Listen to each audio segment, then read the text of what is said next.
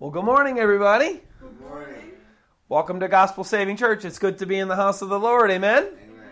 Praise be to God. Thank you guys for joining me in Gospel Saving Church here in my home in McKinney, Texas. And I want to thank everybody coming from all over the world on SoundCloud. God bless you and welcome.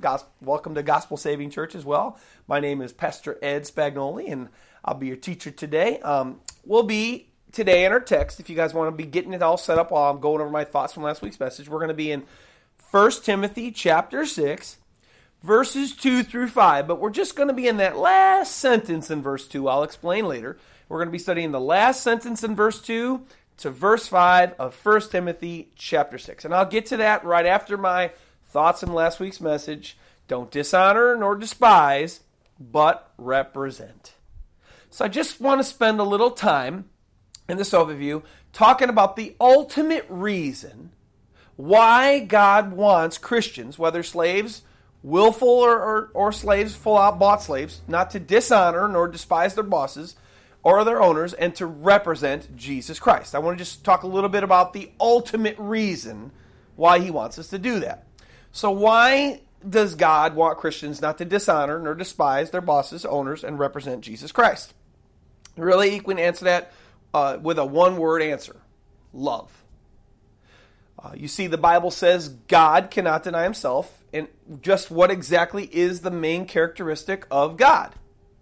Well, the Bible says God is love. 1 John 4, 7 through 8 tells us this: Beloved, John writes to people, Beloved, let us love one another, for love is of God. So not only is God love, but love is of God. And everyone who loves is born of God and knows God. He who does not love does not know God, for God is love. And since God is love, and his kids, those that are saved, those that he's redeemed, those that have turned to him for salvation, are supposed to represent him. So how are we supposed to represent God if he is love? Well, we're supposed to represent him in love, of course. Well, what does tangible love look like from the Bible? What does it look like? Well, thankfully, God inspired the Apostle Paul to write about what tangible love really is. And I want you to think about, as I read this, how love here is really a verb in this context. It's not something we just think about or a nice warm feeling that we have, but it's something that we do. And we find it in 1 Corinthians chapter 13, verses 4 through 7, where Paul writes this: Love suffers long and is kind. Notice how love does something. Love makes you kind. Love is kind. If you love, you'll be kind. If you love, you're going to suffer long, meaning it's not something like, oh, I'm underneath a heavy rock, oh, I'm suffering terribly. No, it's suffering long. It means it's patient. It's kind of that suffering long there kind of more reminds me of patience. He goes on to say, love does not envy. Means if I love, I'm not going to be envious of other people. Love does not parade itself. Look at me. Oh, look at me. Look how special I am. Love doesn't do that. Love is not puffed up. It's humble. Humble takes the last seat in the aisle, the last row of the church instead of the first row. You know, pride takes the first row, if they have a choice. Love does not behave rudely. Love does not seek its own. Love is not provoked. Love thinks no evil. Notice it's again, action. Every one of these things of love is an action. It thinks no evil. Love does not rejoice in iniquity. It doesn't rejoice in sin, but it rejoices in the truth. Love bears all things, believes all things, hopes all things, and endures all things.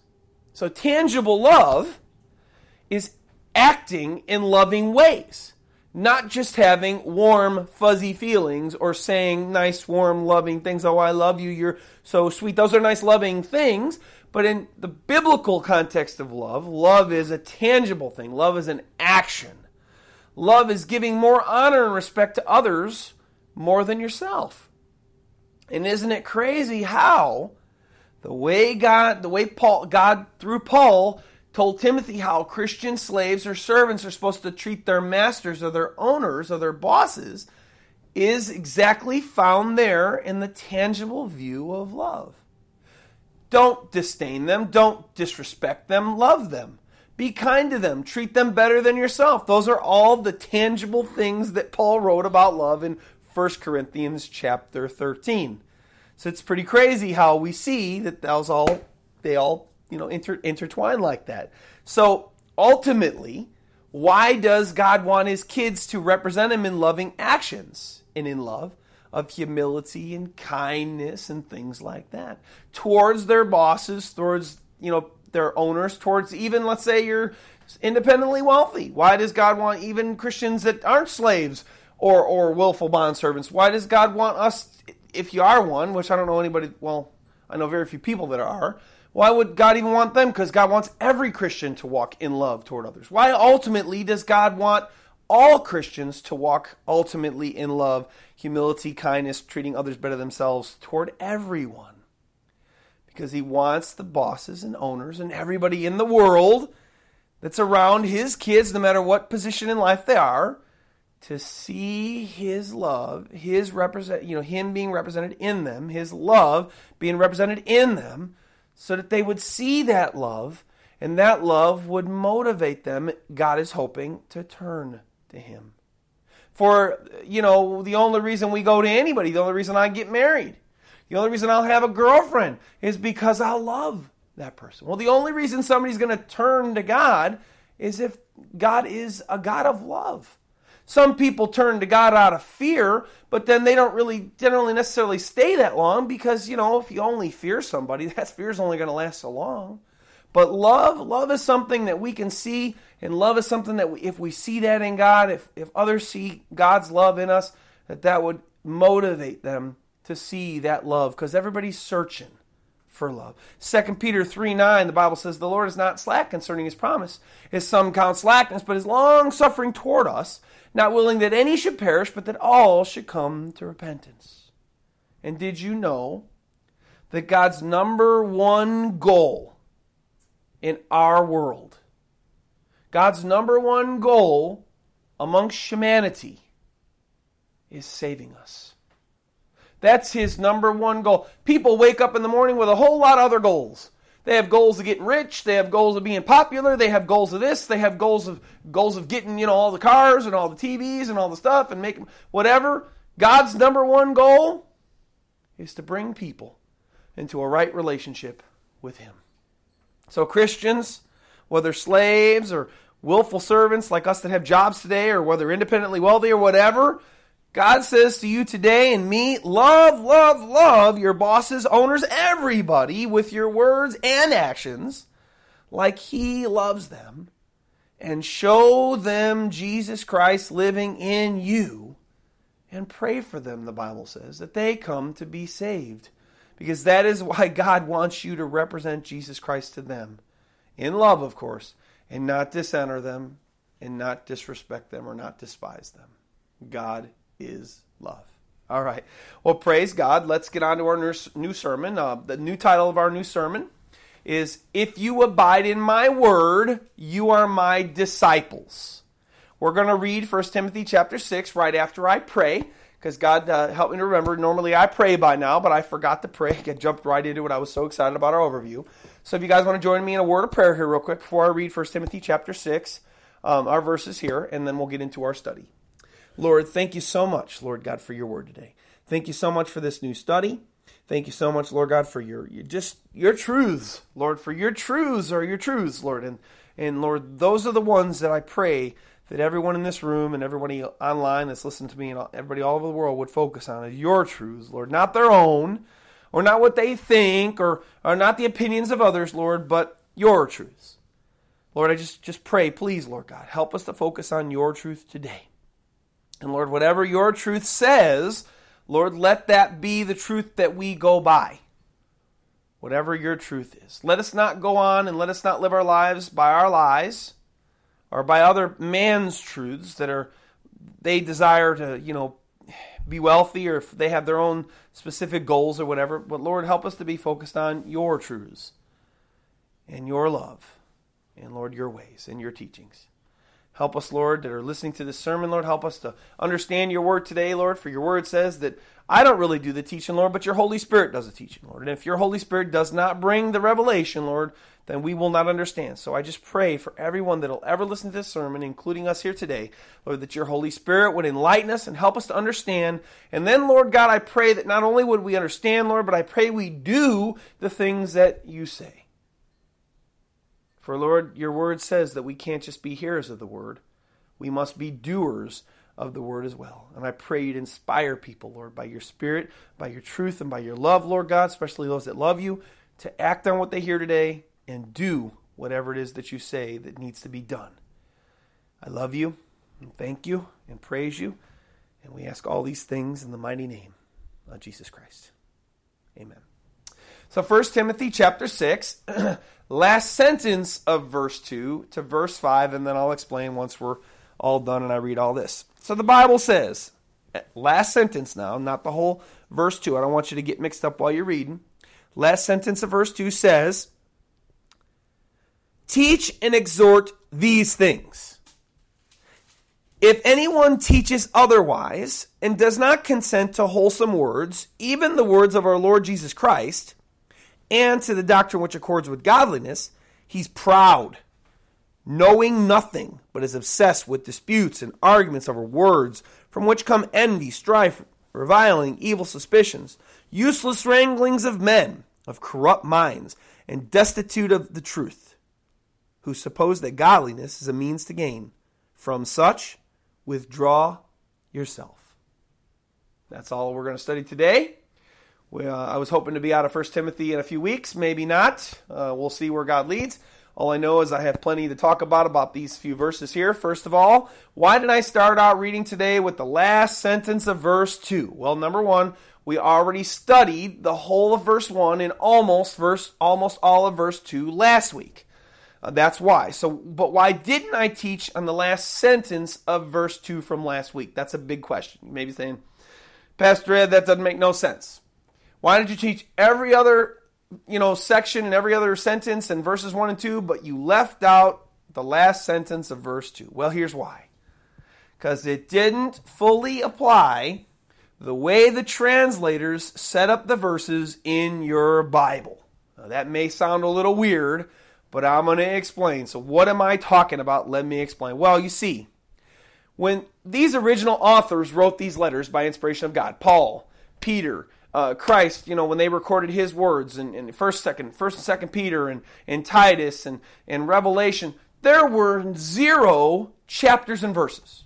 Okay, when these original translators got a hold of the text, the Greek, which they translated into English for us and in other languages as well too, they just had basic paragraphs to go off of. Well, they translated it all, but then to help people kind of categorize, finding verses, finding sections of Scripture, they added chapters and verses. Now, don't be scared, because here's a good saying to remember. The words only of the Bible were inspired by God. Don't be scared, because man added chapters and verses. It's a good thing, because if we didn't have chapters and verses and we just had big, long paragraphs and we were quoting the Bible to people, or we were trying to memorize the Bible, we would be like, oh yeah, it's in Timothy, or it's in 1 Timothy. Oh, well, where at? The first quarter of the book. Who would ever find the verse? Nobody would ever find the verse. So verses and chapters are good. They're mostly good, except in this case, where I completely disagree with where they put this sentence, this very last sentence in verse 2. In our case today, in verse 2, the sentence really doesn't belong to verses 1 and 2 only, like the translators set it in there. They set that verse in there, so kind of where it looks like that sentence, which is, teach and exhort these things, seems like it only applies to Paul's teaching on slaves or Christian willful bondservants. And I do not want us to suppose that, because that really doesn't make any sense. Okay? It just doesn't fit. I'll show you why in a little bit, why it doesn't fit, but that just doesn't fit. It's wrong to presume that it belongs with 1 and 2. I believe Paul writes, teach and exhort these things in verse 2 in regards to all that he had written in 1 Timothy. All, the whole book up to this point. Teach and exhort these things. That even makes sense. And as we see, as I'm going to show you in verse 3, it doesn't make sense that it would only, he would be saying to Timothy, teach and exhort these things, meaning just that little section talking about slaves.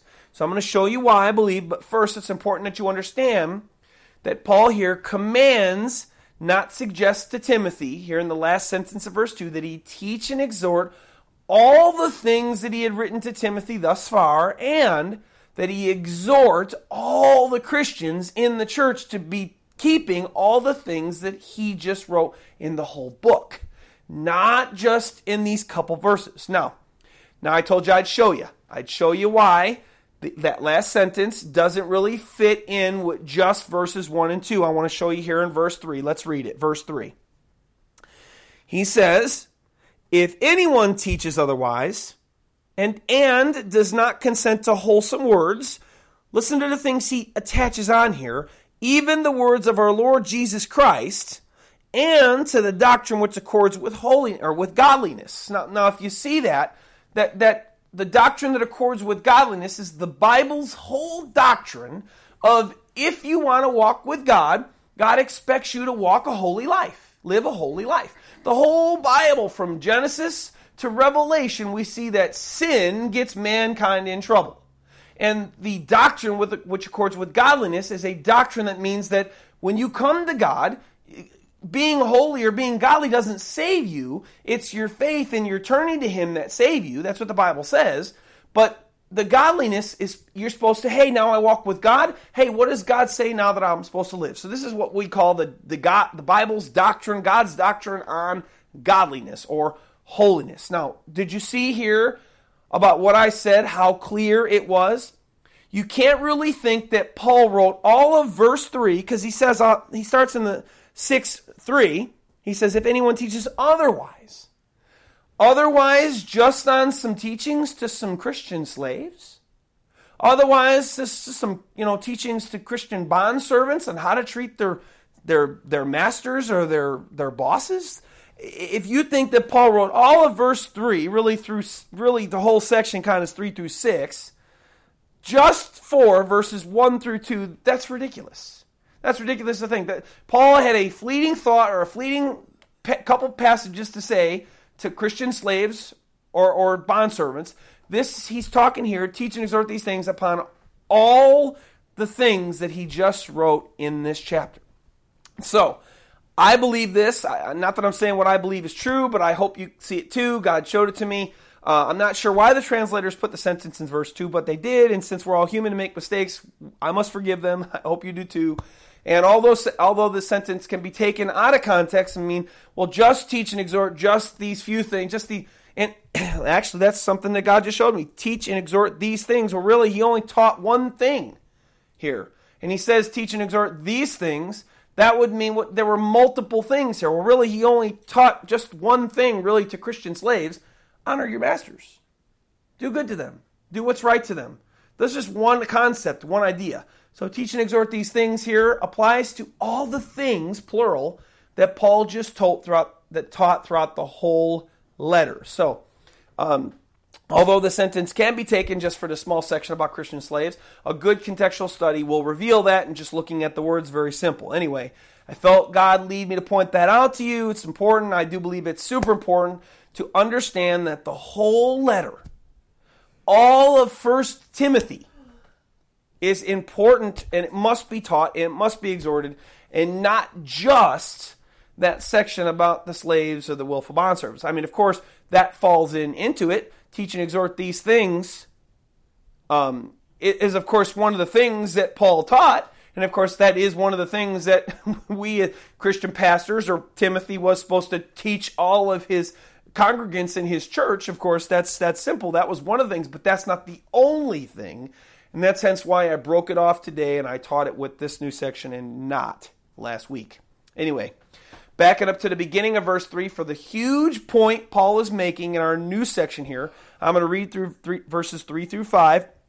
They're all going to want to be one, and then I'm going to kind of explain them after that and move on to our bigger point. Paul goes on to say, after he says teach and exhort these things, all the things I just wrote, if anyone teaches otherwise, against or otherwise all the things I just told you, and does not consent to wholesome words, even the words of our Lord Jesus Christ, and to the Bible's doctrine which accords with godliness, he is proud, knowing nothing, but he is obsessed with disputes and arguments over words from which come envy, strife, reviling, evil suspicions, useless wranglings of men of corrupt minds and destitute of the truth, who suppose that godliness is a means to gain. From such withdraw yourself. Keep that saying in mind, because I'm going to bring it up a lot today. From such withdraw yourself. I'm going to change it a little bit, and I'm going to say, get away from them. Get away from them. That's going to be how I'm going to translate that, withdraw yourself from them, because we don't really talk like that anymore. We say, get away from them. Get out of there. Get out of there. So what is Paul saying to us? He's saying this. He says to Timothy and all Christians in the church, and he even says to all Christians nowadays. He says to every one of us now, because we know that the Bible is just as applicable for us today as it was almost 2,000 years ago when it was written. He says here, if anyone teaches anything that is against, I'm just going to rephrase it and help us all to get more of what he was saying. If anyone teaches anything that's against what Jesus Christ taught, what I wrote and taught in this letter, and what the Bible says about teachings, about coming to him and living a godly lifestyle, abstaining from sin, this person knows nothing. What does it mean to know nothing? That means you're ignorant. And when you're ignorant, you're stupid. So I'm going to say these people that teach against are ignorant. And they're stupid, because that's what Paul said. They know nothing. And he says to Timothy at the end, but again, I'm going to rephrase it here, because they're like this, because they teach these teachings, get away from them. Told you I'd be saying it a lot. Because, here's why, they are obsessed. What does obsessed mean? They're consumed with. They're obsessed. I got to do this. They're obsessed with. They're like, I got to do it. They're consumed with arguing over everything. All they want to do is argue. Even words, and really nothing evil comes from that, Paul says. And why do these that you should get away from them, why do these teach these things, these teachings that are against the teachings of Christ, Paul, and the Christian life of holiness the Bible says that we should live? And there's two reasons Paul says here. So not only are they stupid here, but he also gives number one reason. He says because they're destitute of the truth. So if you're destitute of the truth, we know that Paul's talking about God's truth. What's God's truth? Jesus said, you shall know the truth, and the truth shall set you free. And what does that mean? That means you get saved.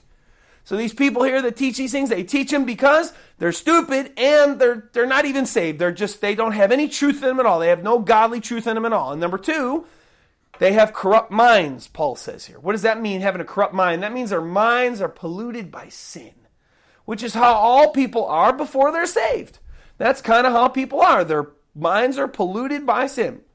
And because of these truths, Paul says, they actually use the things of God and the gospel not to get people saved, not to help people understand God's truths and bring them into the kingdom of heaven, but as a way to make a profit. Now again, all I did there was take all of Paul's words and I kind of rephrased them and simplified them a little bit, and here's what he said in a nutshell.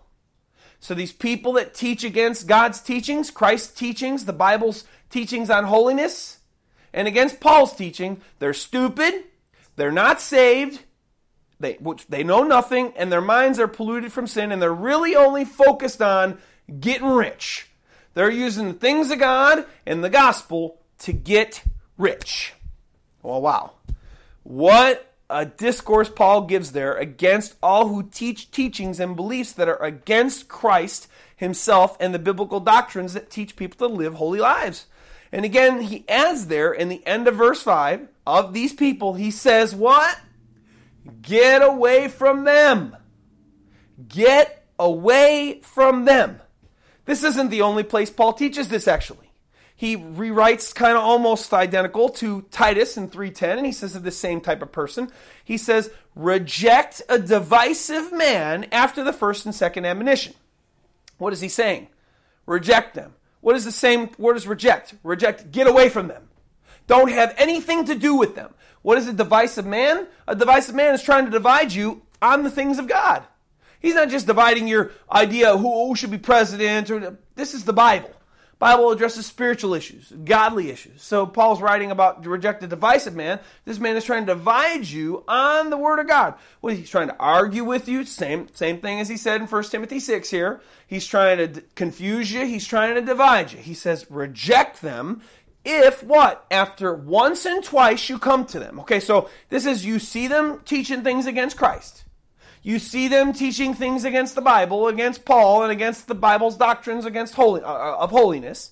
And you say, hey man, Bible says that, once we come to Christ, Paul says, hey, we're supposed to put off the former man and live to the new man. Man, we're supposed to live holy. It doesn't matter whether you live holy. God loves you. It's okay. Hey man, that's wrong. That's ungodly because the whole Bible says, Hey, I warned you twice. He says, reject him. Get away from them. Get away from them. I should have named the title of the sermon that, but I just was led to do it another reason. And he says to Titus, why, in verse 11, he says, why you should get away from them. Why you should reject them. He says, because this person, knowing that this person is warped. Again, remember what Paul said here in Timothy here? He says they know nothing. They're stupid. And their minds are corrupted in sin. He tells Titus this person's warped. And they're in sin. They're sinning. And he says, and they're being self-condemned. They're on their way to hell. They're not even saved.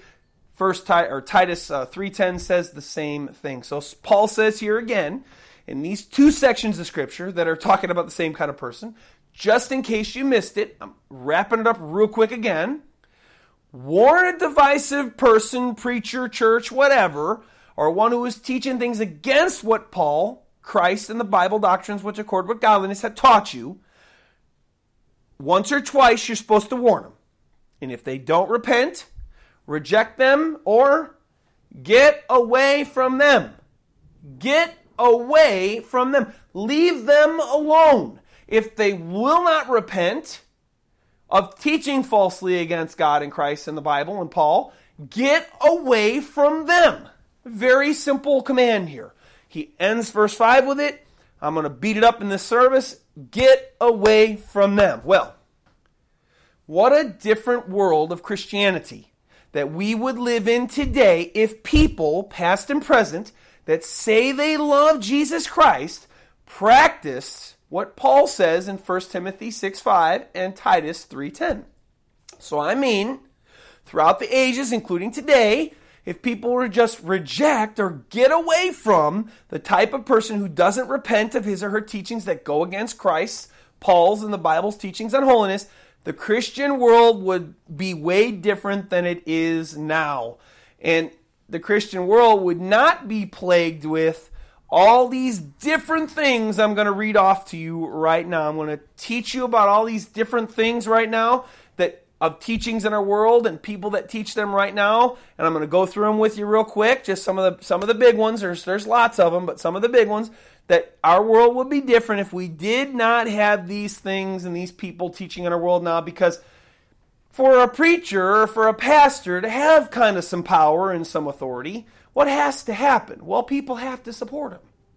If people got away from them when they taught against God's word, against Paul's teachings, against Christ's teachings, and against the unholiness that people want you to live in, say it's okay because God loves you, the world would be a different place as far as Christianity goes because we would have the true Bible being taught instead of false preachers and teachers lifted up. We would not have, I got about 12 examples for you, we would not have the pollutions of, number one, we wouldn't have false faith healers or TV preachers that want your money or prosperity preachers, where God says Christians are supposed to be perfectly healthy, so never sick or ill and very wealthy like Abraham. Okay? Show me in the Bible where we read in the New Testament that all those that follow Jesus Christ were prosperous. Just show it to me. Show me Matthew, Mark, Luke, and John. In fact, show me church history about all the disciples, what kind of wealthy physical life they have. In fact, if you want to look at it, After Judas murdered himself, you have the other 11. 10 out of the 11 were martyred. They were just basically missionaries for God. Some were in a church. Others went and planted churches, but they ended up being martyred and murdered, and they basically were, thought of as nothing. We don't read anything in Scripture of them showing us at all that they were rich. A lot of them died. The Bible even talks about, like, for instance here, Paul says to Timothy, remember, take a little wine for your stomach ailment. Now, if God's supposed to make us all rich and have us never be sick, why would Timothy have had a stomach ailment? Bible says that Paul, he didn't see well. Well, I mean, if I'm prosperous and I'm rich and I never get sick and nothing's ever wrong with me, how come Paul couldn't see very well? I mean, it's just asinine. These false faith healers, these TV preachers that want your money, and they preach about how God wants you to be, rich and all this stuff, and yet just give them your money, and then God will bless you for giving them your money. It's ridiculous. And we just don't see it in the Bible unless we teach the teachings of God in Christ that are for our own gain, as Paul warns here. These stupid people that know nothing, unless we're teaching the Bible for my own gain. For instance, like people by the names of Paula White, Benny Hinn, Oral Roberts, Creflo Dollar, Kenneth Copeland, T.D. Jakes, just to name a few of the popular ones. We have all these people that are given the Bible and Christ Jesus and Christ's teachings and Paul's teachings a black eye. So if people, and what I mean here, would have seen this, and people do see it, I'll get to that in a little bit too. If people did see it, which they do, and they would have followed Paul's example here, get away from them. They're not teaching you according to the Bible. These people would have no following and would have dried up long ago, and their false teachings would have gone along with them. What's another false one today? What's another big, huge false one today that thousands upon thousands of people follow? Your best life now, Mr. Joel Osteen. Well, I only have one thing to say about that. He teaches you how to have your best life now, yet the Bible says that this life is full of sin. This life is full of problems. This life is full of hurt. This life is full of death. If this is my best life now, then why would I look forward to heaven? I mean, absolutely think about it. If this was your best life, all the friends and family that you've seen died, and all the pain that you felt from that, that's the best life you can have? That's your best life now? The sicknesses, or all the colds that you've ever had, maybe you haven't been able to pay your rent, maybe you've been evicted, maybe you can't, your car's been, taken because you couldn't afford to make a payment. That's your best life now?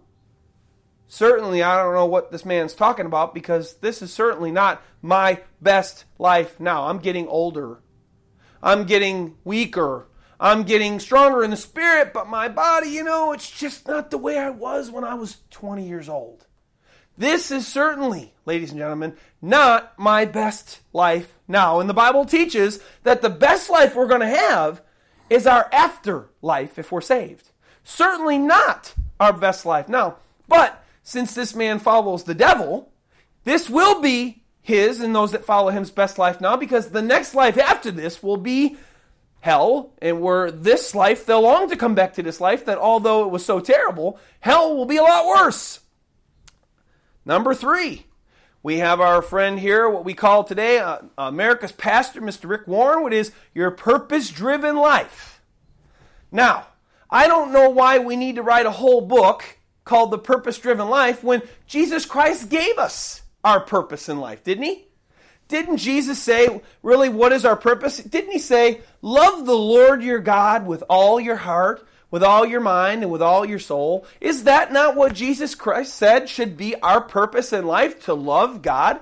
Why do we need a whole book to tell us what our purpose should be in life if we know we have Jesus' words, even in one section, of love the Lord your God with all your heart, mind, and soul? We don't need a whole book on it. We don't need a whole book to teach us other things. We need to know Christ's words. What is our purpose according to Christ? What is our purpose according to the Bible? And that's really all that we need to have. We've got another one. The Catholic Church is big on this one. We got to pray to dead people and pray to Mary so that God can hear us. Even though Paul says to Timothy, there's one mediator between God and man, the man, Jesus Christ. A teaching that goes directly against Scripture, yet the Catholic Church is the largest religious entity of so-called Christianity today, and hundreds and hundreds and hundreds and hundreds of thousands and millions of people follow it, even though they teach teachings like this, and there's many more to follow that. We got another one coming from the Pentecostal side. We got people in churches that have been in the past, and today maybe, where they start holy laughing. Right during church service. They start laughing with this holy laughter, they call it. They start barking like a dog. They get up into the roof of the church and they start swinging on chandeliers, barking like dogs. Holy laughter. And they say, it's because the Holy Spirit's leading them to do it. And the Holy Spirit's leading them to interrupt the pastor. Even though the Bible says that we should do all things in one accord, that there should be order. For God is a God of order and not of disorder. And that would be what we call today the Toronto Blessing or the Vineyard Church, which is absolutely, completely unbiblical, and you won't find any proof in Scripture to prove or back up why these people say that God is leading them to do these things. Number 6, we've got Jesus is Satan's brother, the good old Mormons. Mormons teach you that Jesus Christ is Satan's spiritual brother. And we're all just brothers anyway. And you know what? And we're all going to be gods one day too, because that's how God started. He was a man just like us, and then, you know, he died or whatever happened, and then he transcended to be a God, as we all will be. Now come on. The Bible says there's one God. There's only one God. And he's in 3 parts. God the Father, God the Son, and God the Holy Spirit. And the Bible says that they are the beginning and the end. The Alpha and the Omega. God says there is no God but me, and there will never be a God aside from me. I am God, and that's it. There's no other gods. How can we be God? Jesus Christ rebuked Satan get behind me, Satan, for you do not know the things of God. So how can Satan be Jesus' brother if Jesus is rebuking him? And then Jesus says in John 1, I am God. Hey, in the beginning was the Word, and the Word was with God, and the Word was God. And we know that Jesus Christ was the Word. Satan's not God. He's the false god of many people on this world that honor him and worship him, but he's not your creator. Bible says of Jesus Christ that he is our creator, that all things came through him and all things consist in him. Satan, Jesus calls the deceiver. How can Jesus Christ be Satan's brother? It's ridiculous. We have number 7. We have our good old Jehovah's Witness friends that they say Jesus is the Archangel Michael. Because they take one verse out of the Bible, and even though I just gave all those sections and all those passages about Jesus Christ being God and the Son of God and the Creator, they say he's just an angel. And they also claim that there's no hell. Hey, the people aren't worth going to heaven. They teach the annihilation theory. Hey, when you die, if you're just not worthy of heaven, then God just destroys you because there's no eternal hell. There's no eternal suffering. Even though Jesus Christ warned, he says, he warned people about going to hell. He said there will be weeping and gnashing of teeth where the smoke of their torment will ascend forever. Sounds like an eternal torment to me, yet they claim there's no hell. And Jesus Christ is not God. The annihilation theory, Watchtower, the Mormons, it goes on and on and on and on. Even everyone goes to heaven because they're a good person, right? There's people out there that predict that they've predicted many times. They predicted Jesus Christ is going to return. They predict the return of Jesus Christ. Hal Lindsey being one of them. Our Jehovah's Witness friends, the Watchtower, they've all prophesied wrong times that Jesus Christ is coming back. Yet Jesus himself said, no man knows the day nor the time nor the hour when the Son of Man will return. Yet, these religions and these millions of people that follow them are tremendously prosperous and have thousands and millions of people that go to them. We got our last one, which is the Eternal Security crowd with the Calvinism crowd. They teach that you can, mostly Baptists, mostly Reformers, and they teach that, once you get saved, no matter how you live, it doesn't matter. It doesn't matter because you know what? You are saved. So what does this do? This disregards the Bible's teaching or doctrine, as Paul puts it here, of holiness, which is after you get saved, you're supposed to live a holy life. Bible talks about it over and over and over and over and over again. And they disregard the whole living for him until we die in order to be secure in our salvation, because I believe in eternal security too, by the way. I believe that if you that have decided to follow Jesus Christ, if you continue to follow him, if you continue to love him, if you continue to serve him, if you continue to worship him as God and God alone, and he's your Lord and you're following him, I believe that you can be eternally secure. But I do not believe that you're eternally secure if you get saved and then you go back to the world and you start living like you did before in sin and doing all the things you did before, being the evil person that you came from. I do not believe you will continue to be saved and go to heaven when you die. They also believe that God, we're so depraved before we get saved that we're dead.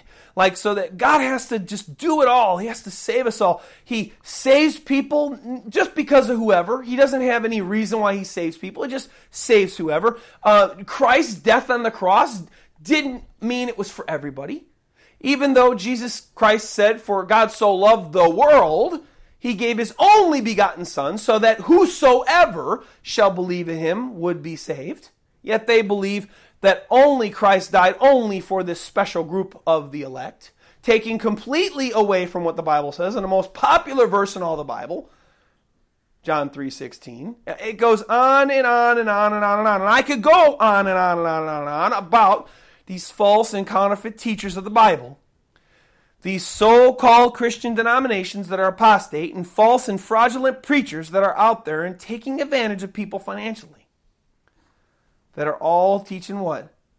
They all know nothing, according to Paul here, because they're all teaching against the teachings of Christ, Paul, and the Bible's doctrines, teaching God's kids to be godly and to live godly. I can't teach you on all of them. I can't go through all of them, because I'd be here another hour. I can't do that. But we're going to talk about how to be able to figure it out here in a little bit. How to figure out who is on and who is off. But I just want you to know this about all that I just said. Paul said that those that taught these things that I mentioned up there just a little bit ago, that went against the teachings of Christ, Paul, and the Bible's doctrine that lines up with godliness, are stupid. They're unsaved, Paul says. They have corrupt minds, and all they want to do is argue about useless and senseless words, which means that they don't just want to read the Bible and take the Bible for what it means. And sadly, as I already alluded to, the world is full, it's plumb full of these false teachers and these false religions. And sadly, most of all of them, as I actually already mentioned, they're very prosperous financially, and they're full of people that follow their teachings. The teachings that go against Christ. Teachings that go against Paul. Teachings that go against the Bible's doctrine of godliness. And it's sad. Even sadder is that God knew it. God knew it was coming even before Christ came. God knew it before it ever probably even, well, no, it had already started happening. We'll probably get to that next week. But God, through Paul, says in 2 Timothy 4:3-4, look how God saw it. For the time will come when they will not endure sound doctrine, the people, but will, according to their own desires, because they have itching ears, they will heap up for themselves teachers, and listen to what they'll do, and they'll turn their ears away from the truth and be turned aside to fables. All those things that I just told you about just a little bit ago, they're all false. They're all against Christ's teachings. They're all fake things. Fables are fake. They're all just stories. These things that I just mentioned, all these false teachings that we have in our world today, and there's more even, they're all fables. And God saw it, and Paul prophesied of it, that there'd come a day, and we're living in that day. It was happening in Paul's day too. We'll probably get to that next week. But it's happening. We see it. It's right here. And sadly, most people in our world, they want that. They want those false things. They want those fables. They want these preachers and teachers to teach them these false things. So sadly, Paul's commands to Timothy and the Christians here in Ephesus and in Titus to get away from the one that's preaching against Jesus Christ, Paul and the Bible's teachings of holiness, if they were rebuked once or twice, and they don't repent, have not been taken. Because again, if it had, we live in a different Christian world today. So you may be saying to yourself right now, Pastor Ed, I don't want to be one of those people that listen to these false teachers of evil-hearted, unsaved men, but how do I know if my preacher or my church is teaching against Jesus Christ or the Bible, and how do I know if they're a fraud? Well, there's only one way to know who's a fraud. There's only one way to know who's a false teacher. There's only one way to know if they're an imposter Christian denomination, and you may say, how? Well, it's just a little snippet of something that's real that happens in our world today. So we got these people, and they work for the Federal Reserve, they work for the Federal Mint, and they all they do all day long is they try to sniff out, or they try to find counterfeit bills. All day long, that's their whole job. They try to search out counterfeit money, fake money, so that they can, hey, we got one. Okay, so, we got one. Hey, we got a APB out. Where'd this come from? So on and so forth. We got to find it. We know people are making false money. We got to figure it out. And there's one way that they do it. And do you guys know how they sniff out false money? Do you know how they sniff out this false counterfeit money? All day long, all they do is look at the real deal. They keep their eyes fixed on real money. Dollars, $5, $10, $20, $100, whatever we got. They look at real money. They look at the truth all day long. This is what they do.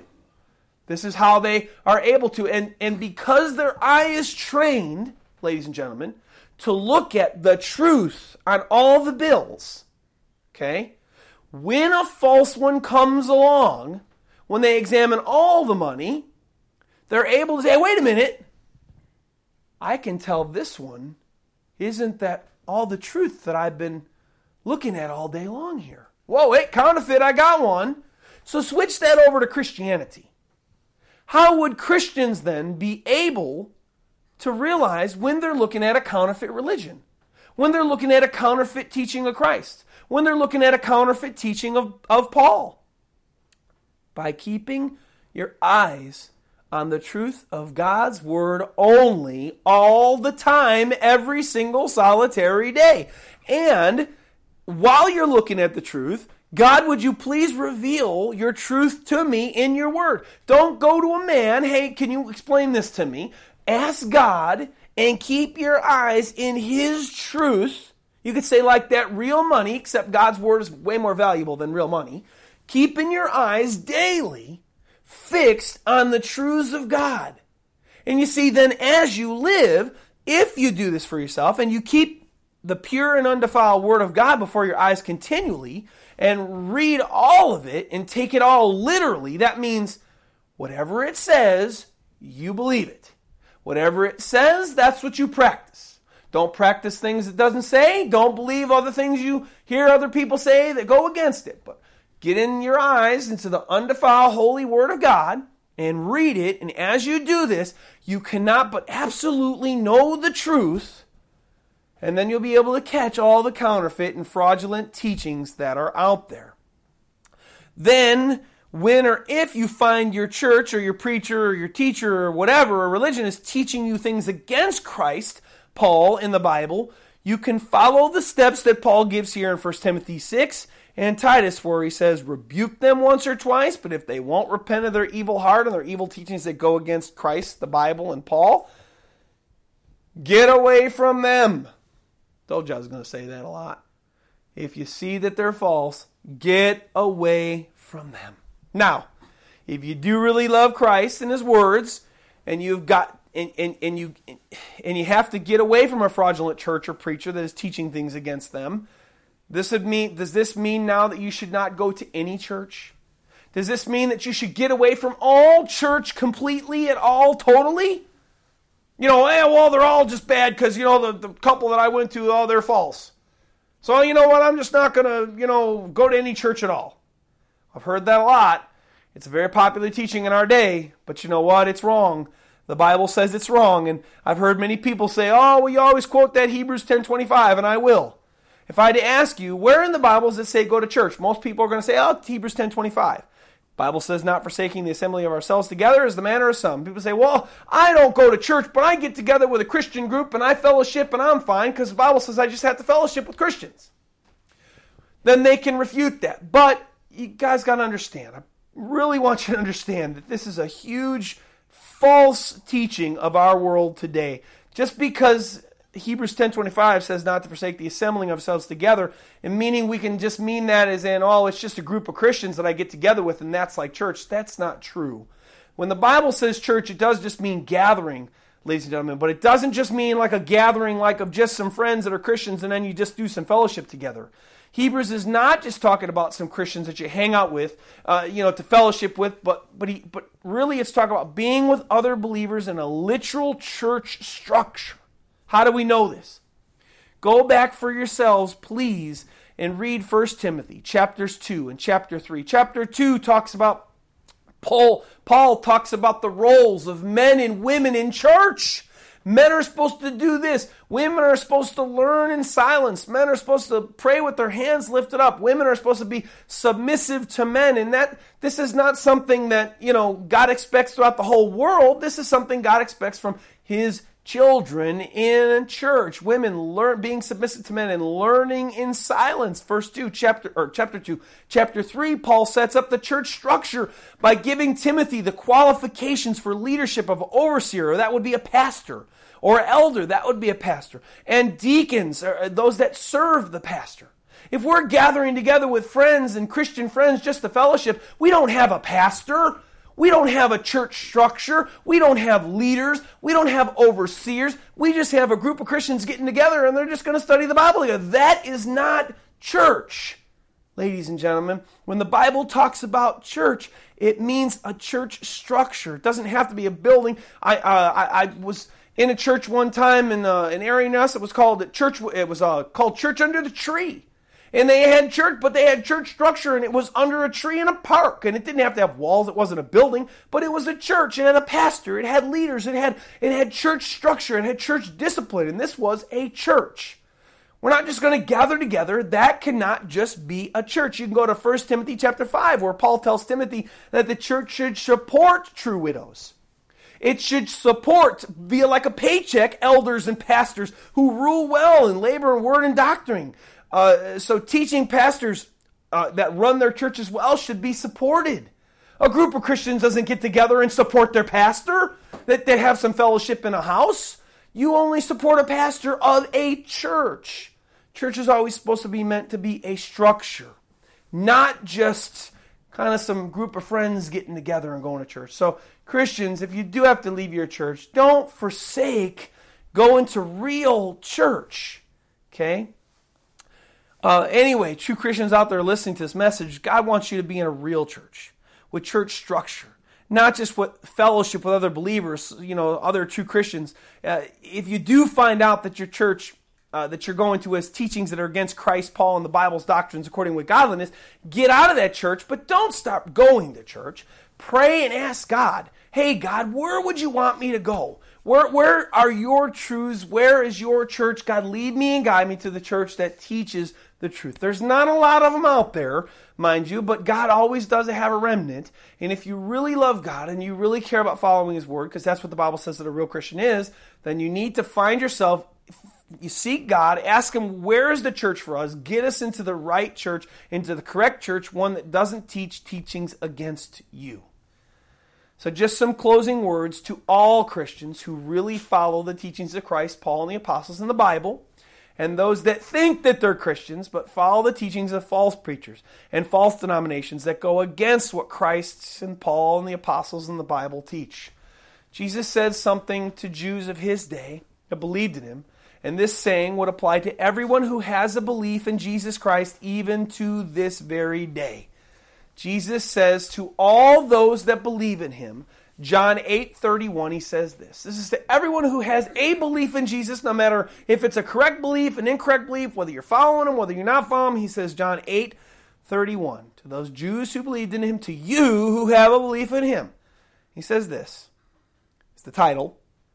If you abide in my word, and what is His word? His word is his teachings. This is Jesus now. His word is his teachings. If you abide in my word, and his word is his teachings, you are my disciples indeed.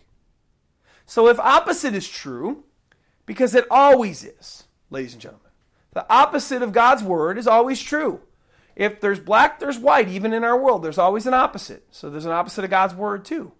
So if the opposite is true, because it always is, if you do not abide in his word, and remember his words are his teachings, then you are not his disciple. But a disciple is just a follower. In the translation, only those who abide, what does abide? It means to live in. It means to live by.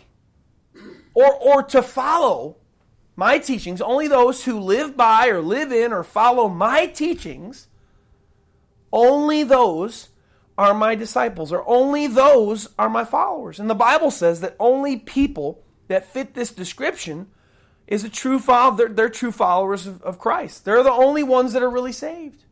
Only if you're really making an effort, if you're really searching him out, following his words, keeping his words, making an effort to keep his words, keep his teachings, living in them, abiding in them, following, living by them, this is salvation. This is the person that's going to be going to heaven. This is what the Bible says.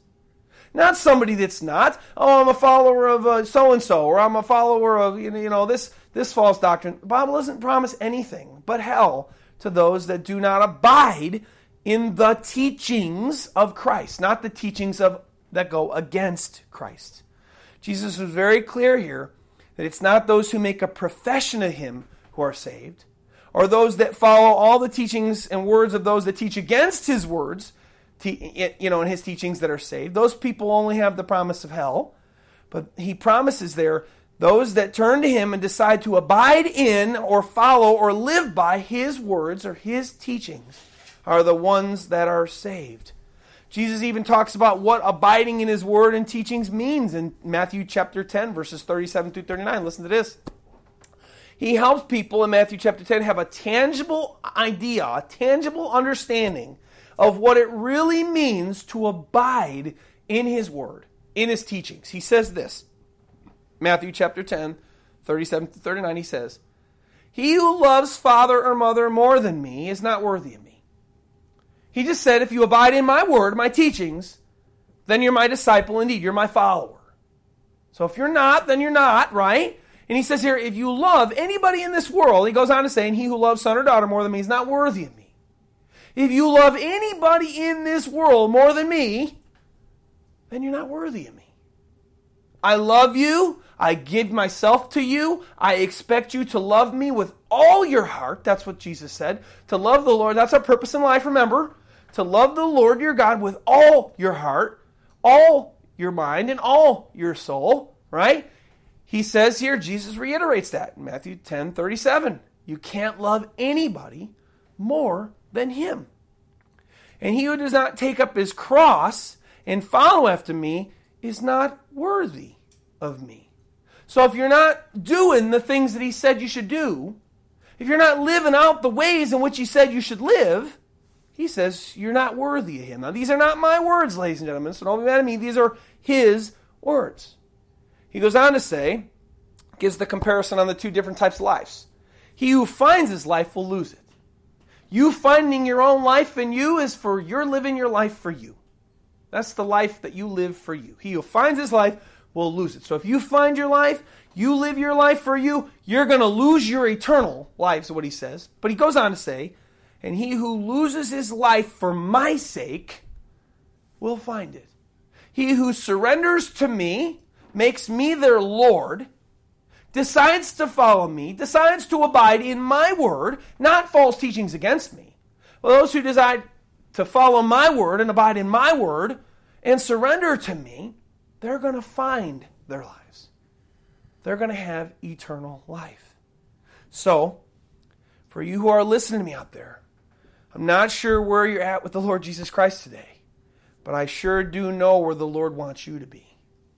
He wants you following his word, not some man's words.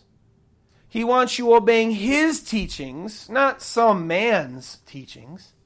He wants you to follow the teachings of Paul and his original apostles and the whole Bible's teachings on holiness and all that they had to say about how they understood Jesus Christ's teachings, because Christ taught them personally, and not some man's interpretation of them who has an evil heart, where they teach teachings against the teachings of Christ, Paul, and the Bible, which of course benefits them financially or in some other selfish way. Christ's teachings are not selfish. They teach you to be selfless, not selfish. And most people's teachings in this world that are false and against God, their teachings only benefit them or their religion or their denomination or their church. They don't really benefit the kingdom of God. So whose teachings do you abide in today? Those that teach the teachings that go against Christ, the Bible, or Paul, or some man that claims to teach you the right way, but when you read the Bible, you see that his teachings go against Christ in the Bible and such. If you really think that you love Jesus Christ, get your nose in the truth of God's Word every day, the Bible, and keep it there.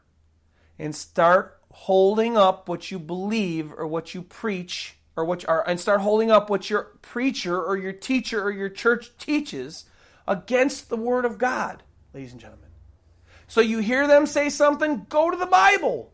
Make sure it's what the Bible says. And if you see that there's a contradiction, get out. Get out and seek God. Get away from them and seek God as to where you should go. God, where would you have me to go? Please, that you're only going to live this life for so long. Your life will be over. It could be over today. Your life could be over tomorrow. Your life could be over next year. It doesn't matter. You don't even know when your life's going to end. But I encourage you, get your nose in God's Word and seek Him for the truth and not some man. And if your church is false, get out of it. Get away from them, as Paul said here, and go to a church that has the correct teachings of Christ. Start your own church if you have to, with God's leading, if God leads you to do that, where you're going to teach the Bible truths yourself with others holding you accountable to doing such. Please, whose teachings do you abide in? Man's or Christ's?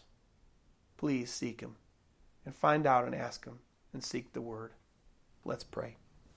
Lord, thank you so much, Lord God, for this word. Thank you so much for Paul's exhortation here, Lord God, and how the warning he gives us, Lord, to get away from people that are not teaching us the truth, Lord. Lord, it is so clear and so obvious to me, Lord God. I read your word every day, Lord. I can't go a day without it. And it's so easy for me to see the truths of the Bible. And it's so easy for me to see the false and evil lies that people teach that are out there. I pray, dear God in heaven, that you would put a heart of seeking in people today, Lord. People that really do love you. And they're just kind of easing on in their Christian walk, Lord. I pray that you'd put a heart to seek you in them, Lord God. And they'd seek your truth, Lord God. And know that if they're really yours, they must abide in your word, Lord. They can't abide in lies. Because you only said those that abide in your word would be your followers. Only those that follow and are led by your word and live by your word. Those are the only ones, Lord, that are your followers, that are your disciples. That means if we're not, Lord, if we're not abiding, if we're not living by, if we're not living in your teachings, Lord, that means that we're not yours. And that means we're not your disciples. We're not your followers. And we know the Bible says that only your followers go to heaven. Please, Lord God, help people see your truth. And then, Lord, help them to repent right now today. Help them to turn to you and do what you say, Lord God, because it is so important that we don't just hear your words, but that we do your words too. Thank you so much for your word. Thank you so much for this warning. Thank you so much, God, for your love that you do warn us so that we can know the truth, so that we're motivated, Lord, to do what's right. Thank you. And we praise you and we love you. And we ask these things in Jesus Christ's mighty name. Amen.